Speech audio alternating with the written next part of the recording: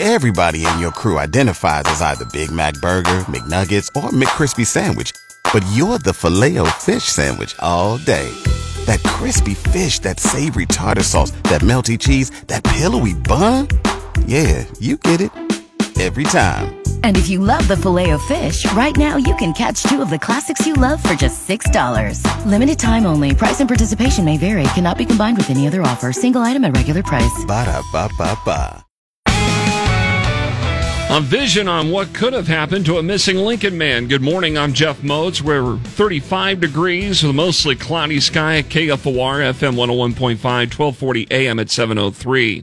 Deputies with the Lancaster County Sheriff's Office had contacted the woman who wrote an anonymous letter that appeared to have some information in the missing person case of 35-year-old Tyler Goodrich of Lincoln.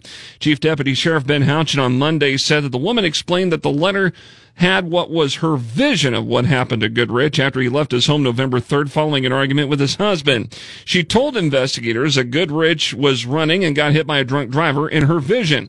She further explained that the driver panicked and hit Goodrich. She could not point us to any location specific to do any kind of investigating. In other words, there's no concrete evidence in the case. Houchin says that they're doing everything they can to still try and find Goodrich.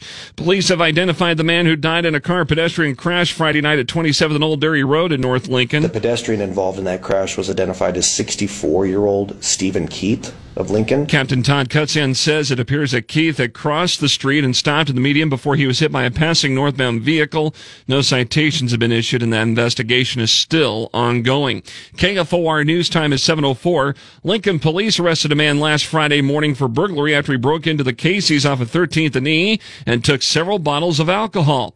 Captain Todd Cutsian again says that officers looked over security video to get an idea of what a suspect description involved. 45 minutes later, police were called to the U-Stop at 10th and Lincoln Mall about a disturbance. Where officers contacted 24-year-old Scott Frankson, who was identified as the same person in the surveillance video from the Casey's incident. Scott Frankson was arrested for that Casey's burglary. Nothing was taken from the U-Stop. The state of Nebraska will now participate in the USDA summer EBT program after Governor Jim Pillen announced in December the state would not.